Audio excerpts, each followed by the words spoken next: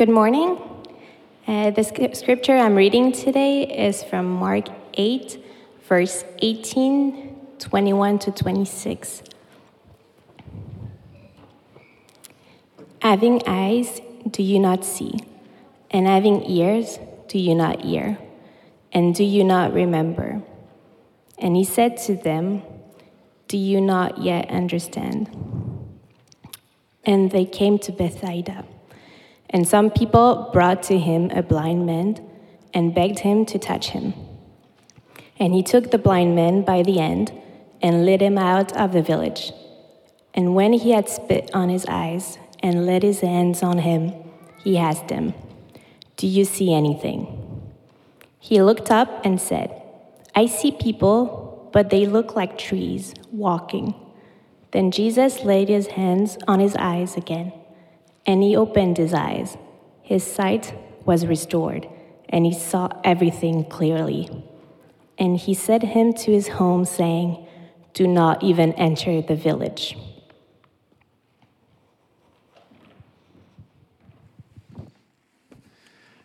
Well, it's so good to see all of you on this nice, hot weekend.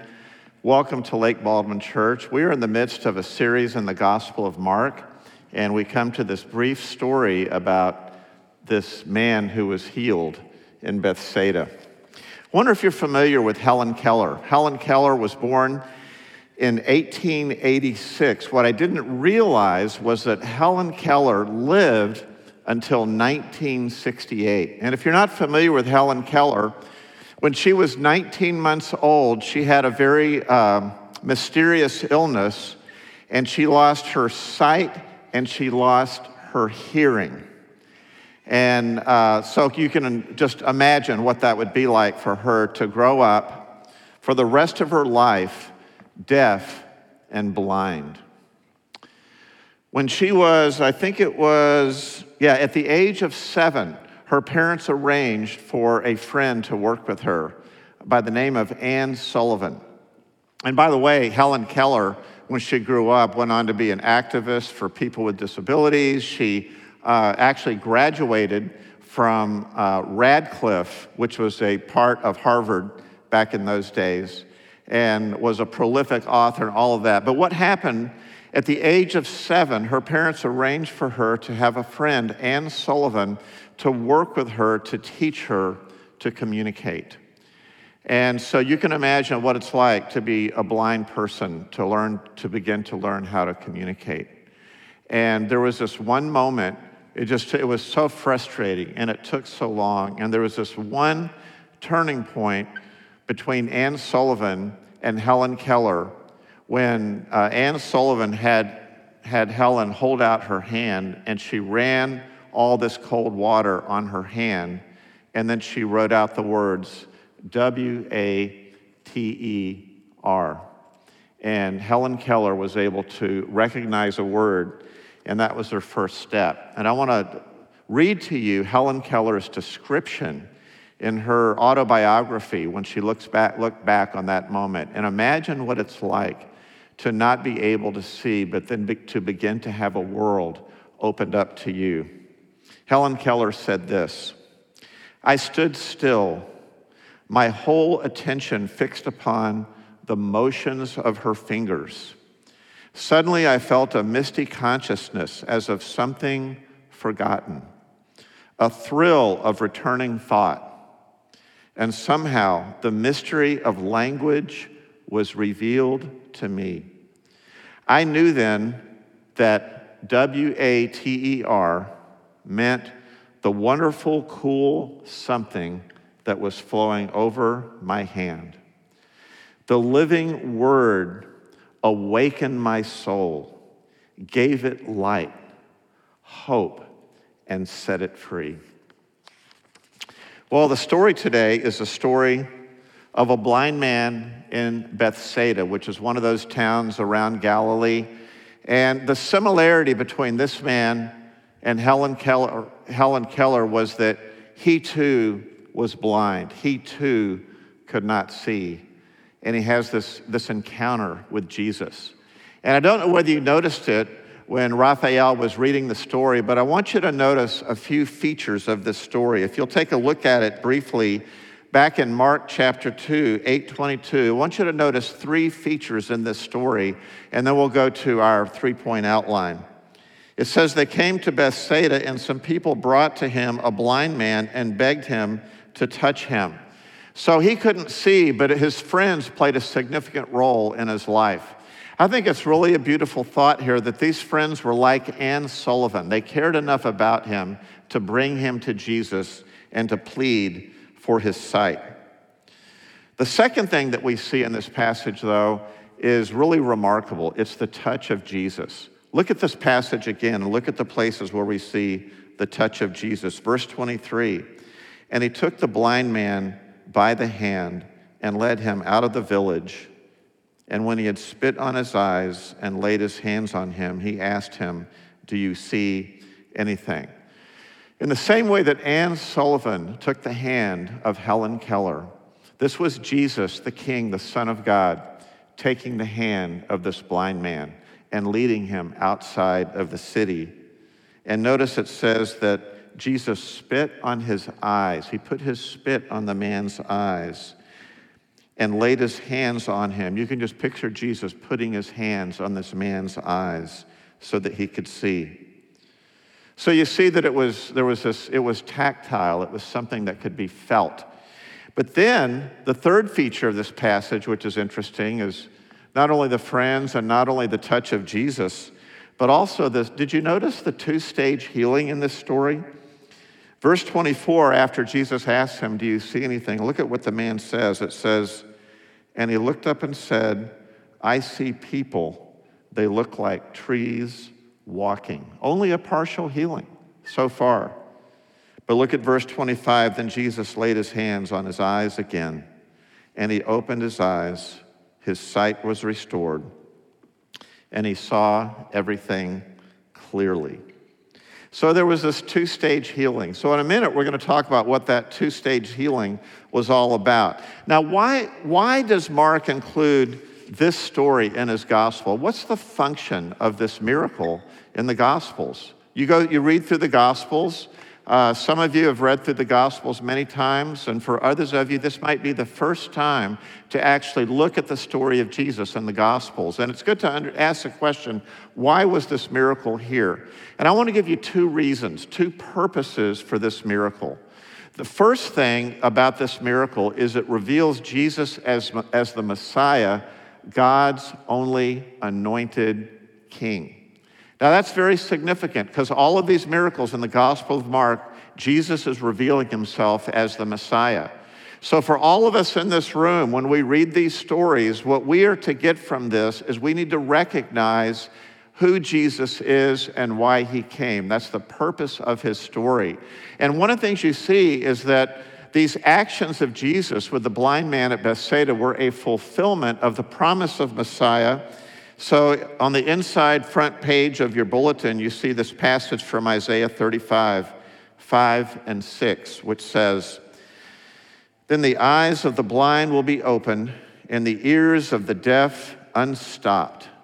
Then shall the lame man leap like a deer, and the tongue of the mute sing for joy. That's what's going to happen when the Messiah comes. People would be able to see again. That's the first purpose of this story in the Gospel of Mark. But there's a second purpose, and that is to teach the disciples about spiritual blindness. In fact, to teach the disciples and to teach us about spiritual blindness. Now, why would we say that this passage has a lesson for all of us about spiritual blindness? Well, the clue, if you look up at verse 21 again, in your bulletin, look at verse 21. Jesus said, and he said to them, do you not yet understand? And then you have this story. In fact, earlier in the passage we have read in verse 18, having eyes do you not see, and having ears do you not hear, and do you not remember? So really, this is a story not just about the healing of a physically blind man, but it's also a story for all of us about spiritual blindness. In fact, in the Gospel of John, chapter 9, there's a story of another healing of a blind man. And Jesus in that story is explicit when he's talking with the religious leaders who have rejected him. And he's basically saying to them, because they're wondering, well, can we see? Jesus says, no, you think you can see, but you cannot see. They have the Pharisees, they could see with their physical eyes, but they had a spiritual blindness.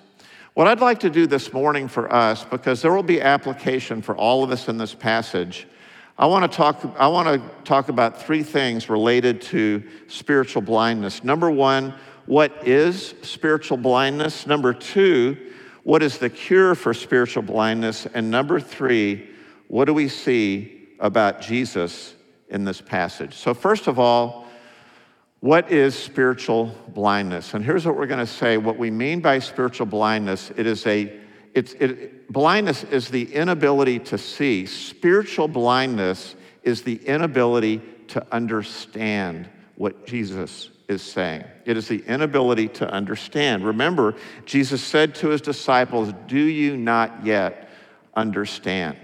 Spiritual blindness is a lack of understanding. You know, when I was in a previous job years ago, I used to do some work in Germany, and I would work with German Christians. And if you know anything about Europe, on that continent, in many countries, it'd be something like 3% of the population goes to church. A continent has this wonderful Christian heritage, but in many ways, they've gotten away from it. And I remember gathering with some German Christians, and we talked about the topic of spiritual blindness. And here's what we discussed. We talked about how the Apostle Paul expanded on this topic of spiritual blindness in 2 Corinthians chapter 4. And what Paul said there was, he says, if our gospel, that is the good news of the gospel, if it's veiled, it is veiled to those who are perishing. And so you have this idea of a veil over our eyes. That's how Paul describes spiritual blindness. Then he goes on to say that the God of this world has blinded the hearts of those who do not believe. See, that's what spiritual blindness is. That's what's happening with spiritual blindness. People have a veil over their hearts, and they're blind and they cannot see. And so we identified the problem in Europe, or the problem in Germany, as I was talking with these Germans, was not just a lack of information or a lack of knowledge, but there was a spiritual issue of the heart, and that is the issue of spiritual blindness. We have spiritual blindness here in our country and people around us. Tonight, Bruce referred to the Independence Day Bash. There will be 10,000 people there from all over the city. We're going to be giving out water, face painting, cornhole. And the purpose of that, though, is to build a bridge of relationship and connection with people so that one day they could hear the gospel, one day they could be set free from spiritual blindness, because we're going to meet a lot of people tonight that are spiritually blind. The issue of spiritual blindness is so interesting. I have my brother, some of you might recall I've talked about my brother Ray. Ray moved here several years ago from California. Ray and I have been very close for years, but he's not yet a believer. But since he came here, he's been exploring Christianity for the first time. And he's older than I am. He's lived his whole life without Jesus. And so it's very difficult for him. He's got in his mind all these misconceptions. For example, he has all these misconceptions about the church and all kinds of things. But deep down inside, as he's gotten around this community and as he's gotten to know people and he's heard the gospel, gradually his heart has become open. And he's not there yet. But I recognize that the issue in my brother's heart when it comes to believing in Jesus Christ is an issue of spiritual blindness. The God of this world has blinded the hearts of those who do not believe. There is a veil there, and the issue is more than intellectual. It's a spiritual issue. That is why during the month of August 1st through August 31, when we have our August prayer initiative as a church, we invite all of you to sign up for that, send an email to hello@lakebaldwinchurch.com. one of the things we will do during the first week is we will pray for the spiritual condition of people who are lost without Christ, who do not know Christ. And the answer, again, is not intellectual. It's not persuasion. It's not coercion. It is a spiritual issue. So we will pray for them that the veil would be lifted from their hearts so that they would be set free from their spiritual blindness, so that they would come to believe in Christ and come to believe the gospel. You know, there's another, I want to say a word to those of you that are believers in Christ today. I was referring to the fact that even becoming a Christian requires being set free from spiritual blindness. But Christians themselves struggle with a lack of understanding and a lack of a knowledge of Jesus. So we're all on this journey where we need to grow in our faith. There's an interesting verse in Ephesians chapter 1 where Paul is praying for Christians, and he says, I pray that the eyes of your hearts might be enlightened so that you would know God better.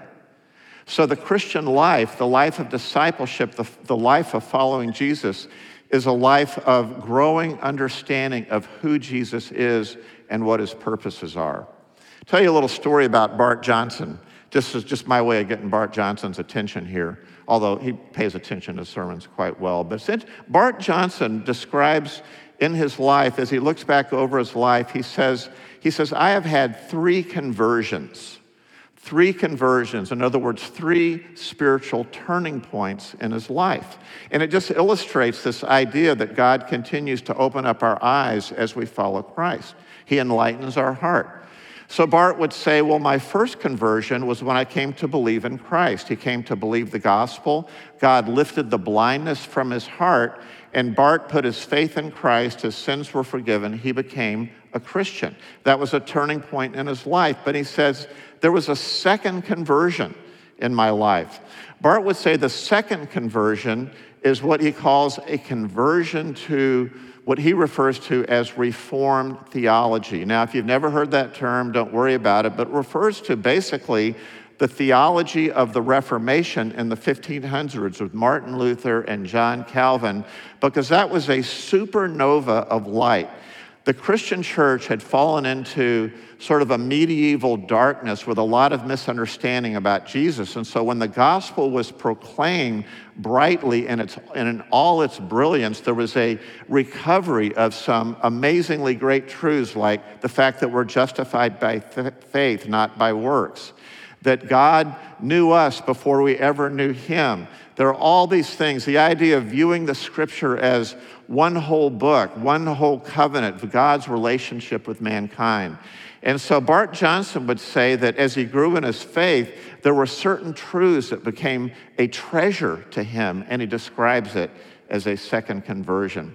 And then Bart says there was a third conversion that he went through, and it was a conversion to thinking like a global Christian. You heard Bruce Wilson talk about our global missions team and how we have a concern for sharing the gospel, partnering with the church around the world to bring the gospel to the nations. And so Bart Johnson one day realized that God is a global God and has a heart for the nations. And so part of Christian discipleship is growing so that we understand God better, but we understand God's heart for the whole world. But Bart's life illustrates how we go through these series of epiphanies where as we grow in our faith, we learn things. And so that's really our hope for you in this church, that not only that you would know Christ, but that you would always grow in your faith. But spiritual blindness or spiritual lack of understanding, that's the first thing we're talking about today. But let me go on to the second point.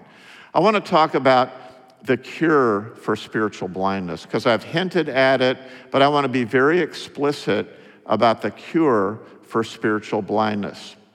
And let me tell you what it is.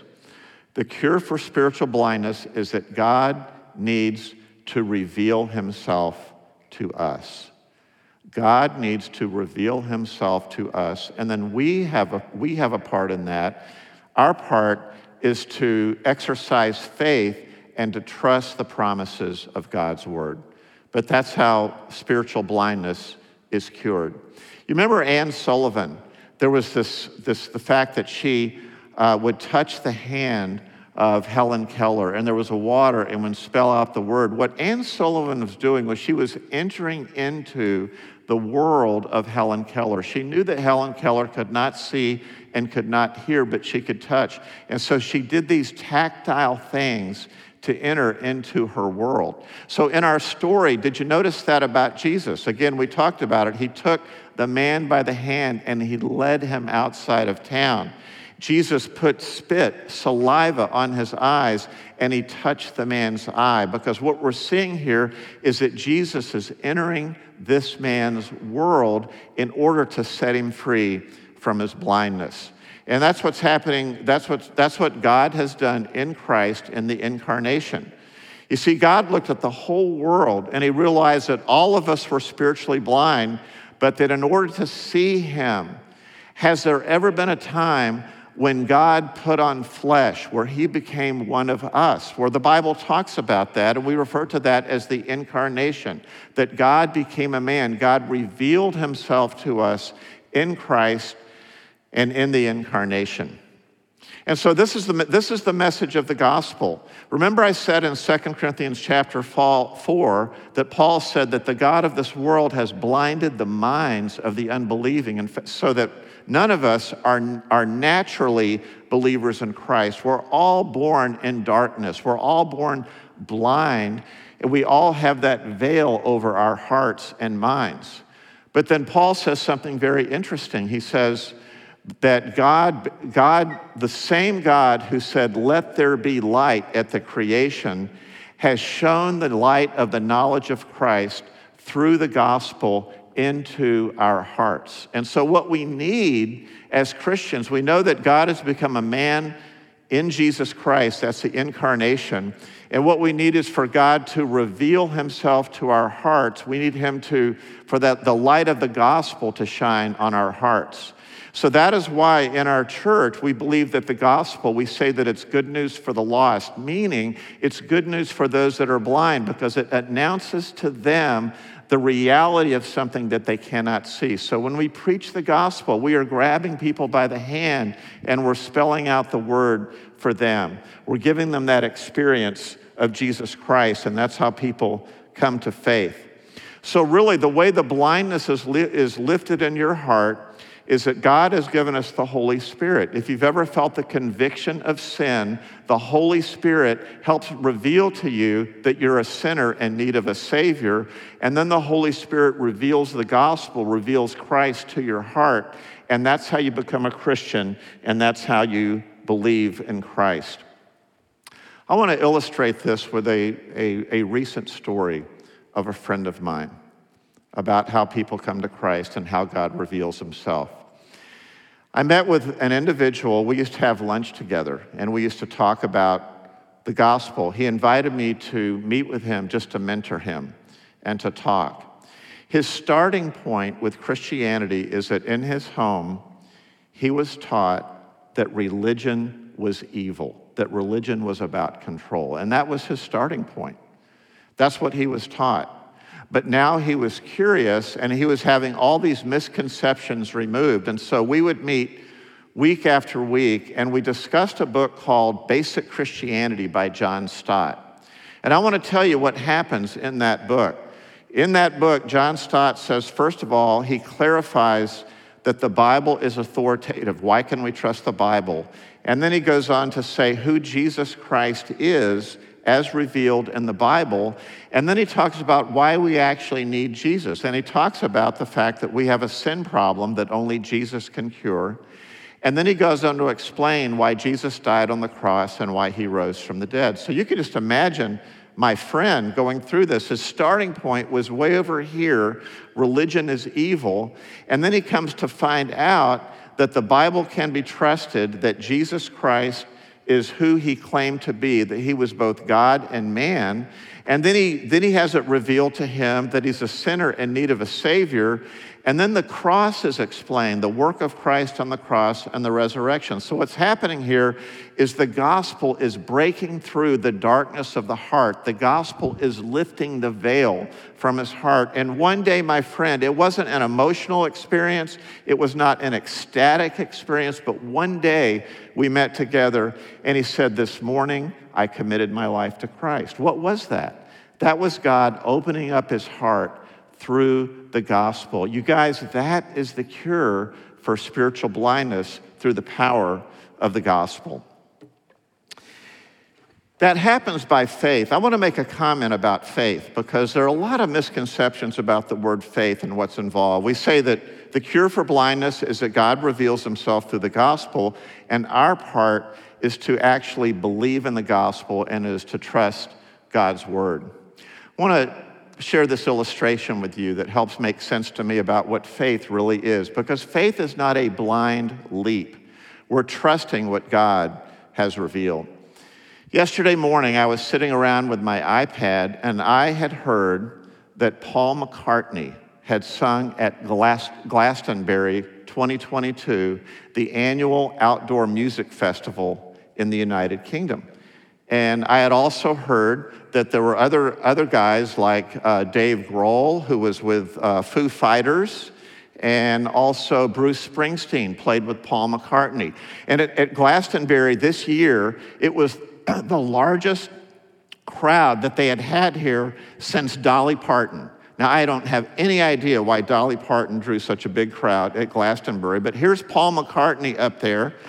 And I thought, I can't be at Glastonbury, but I want to see it. I want to be a part of that. So I opened up and I go to YouTube and I searched for it, and there I was. And suddenly on my iPad, I'm watching Paul McCartney and Dave Grohl and Bruce Springsteen, and I'm watching this concert and the crowds in Glastonbury, and it's as if I'm there. Now, that is just such a miracle. How does that happen? Well, we have this thing, we have the internet coming into our house, we have a Wi-Fi router, we have a password to get into Wi-Fi, and my iPad is hooked up to that, and suddenly I'm able to see something I can't see. Now, all that stuff exists out there, it's there, but I needed to be able to see it. I needed to have a router, and then I needed to have a password for my iPad. Now, Mike, why are you telling this story apart from just talking about Paul McCartney? Well, it's you guys, it is amazing that the Bible that you have in your hand is like Helen Keller writing these words for you. The Bible tells you of a world that you cannot see. The Bible, in effect, tells you about truth. It tells you about reality. It is not a make-believe world. Your Bible is telling you about a world that actually exists, but you cannot see it. So that Bible is your Wi-Fi router. It tells you of truths that you cannot see. We're looking at this story. We can't see it, but the Bible is telling us about Jesus. It's telling us that he is the King. We cannot see it, but the Word of God is telling us about that. That is our Wi-Fi router. And the password is F-A-I-T-H. It is faith. When we read God's Word, we believe God's Word, we trust God's Word, but that faith is only as valid as its object. It's not make-believe. It's not working up the faith, but it's trusting God, and it is taking God at his word. You guys, that is how you grow in the Christian life. It's how you become a Christian, and that's how we can see, by trusting in God's word. It's an amazing thing. That's how he cures our spiritual blindness. Now, let's go on to our third point here. We've talked about, first of all, what is spiritual blindness? Second, what is the cure for spiritual blindness? And then what do we need to see about Jesus? Now, look back at our passage in Mark chapter 8. The question that Jesus asked in verse 23, he says to the man, after laying his hands on him, he says to him, do you see anything? Do you see anything? So this is the part, you guys, that applies to Christian discipleship and following Jesus. So I'm talking right now to everyone in the room, but especially to those of you that are believers in Christ. I'm talking to you about the process of growth in your faith, because this is a discipleship passage. Jesus has a message for the disciples and a message for us. In Proverbs chapter 4 and verse 18, Proverbs 4:18, it says this. It says that the path of the righteous is like the light of dawn, which grows brighter and brighter till the full day. The path of the righteous. And so the Christian life really is a life of getting to know God better. I talked about Bart and his 3 conversions. That's what that's talking about. Proverbs talks about that. It's the path of the righteous is like the light of dawn, which grows brighter and brighter until the full day. And it's very much like the 2-stage healing in this passage. Now, Mike, how can you say that about this 2-stage healing? What is going on here? You think about it for a second. What's going on is that Jesus, by healing the blind man at Bethsaida, is sending a message to his disciples. He says, do you not see? Do you not understand? But he's giving them hope that they can see partially, but they cannot see it all. And that is the great messianic secret of the Gospel of Mark, that the disciples continually seem clueless, just like we are. And we need God to reveal more of himself to us, and that's what Jesus is doing to them. You're going to see next week, the very next several verses, a conversation that Jesus has with Peter. And Peter says, who do you say that I am? And Peter says, you are the Christ. He says, you're the Messiah. So he gets that part. And so this crown part that you see over here, we're going to see that is the first heal. It's like Peter can say, I see men like trees walking. It is a partial opening of Peter's eyes, that he recognizes that Jesus is the King. Jesus is the Messiah, God's only anointed King. But in the next several verses, Jesus lets his disciples know, he says, it is necessary for me to suffer and die on the cross. And Peter says, no way are we going to let you do that. We don't expect our Messiah to go to the cross and to die. And so Peter is only partially seeing, he's seeing the crown, but he's not seeing the cross. And so part of what's going on in the Gospel of Mark is helping the disciples go through these epiphanies where they see Christ as a Messiah, but they also understand the meaning of the cross. And we're going to talk a little bit more about that next week. You know, as you think about this idea of spiritual blindness and you think about how God is gradually opening our eyes, we sang Amazing Grace this morning. There's another hymn where I've got a quote in your bulletin that I want to share with you that describes, remember Helen Keller looked back on this experience that she had, and she describes it so beautifully. And people have written about this experience of how God has opened up our eyes so that we can see. George Wade Robinson wrote a hymn called Love with an Everlasting Love, and this quote is in your bulletin there. But listen to these words. This is our, if you will, our Helen Keller, Anne Sullivan experience when our eyes are open to be able to see Jesus. It says, heaven above is softer blue, earth around is sweeter green. Something lives in every hue that Christless eyes have never seen. Birds with gladder songs o'erflow, flowers with deeper beauty shine. Since I know, as now I know, I am his and he is mine. It's a beautiful experience. And so I close with this challenge. I close with this. If you're here this morning and you can identify with that spiritual blindness that I described, where you go, I just can't see it, I have an invitation for you. The Bible says that for anyone who turns to the Lord, the veil is taken away. And it's as simple as that. You turn to the Lord, the veil is taken away, and you can put your faith in Jesus Christ. You can believe the gospel in that moment. You can trust, you can put your faith in God's word. So if you're here today and you've never taken that step, you've never put your faith in Christ, you don't need to make more of it than it really is. It is a simple step of turning to the Lord and putting your faith in Christ and his gospel. If you're a Christian this morning, you need to know that the Christian life is one of growth. It's one of your entire lifetime getting to know Jesus better, learning about the crown, learning about the cross, having him open your eyes, going through these epiphanies and these conversions, because the path of the righteous is like the light of dawn, which grows brighter and brighter until the full day. Would you pray with me?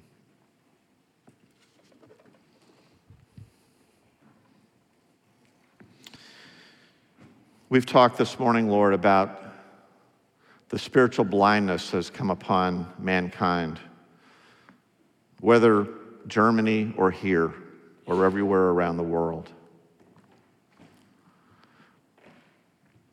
Lord, we recognize how much we need for you by your Holy Spirit to reveal to us our need for a Savior, to reveal to us who Jesus is. So would you do that this morning? Lord, would you encourage those in this congregation who, even as believers in Christ, have been walking in darkness? Would you lead them to follow you, to realize that your word is a lamp to our feet and a light to our path? Grant us grace to grow, to love you, to get to know you better. We pray these things in Jesus' name. Amen.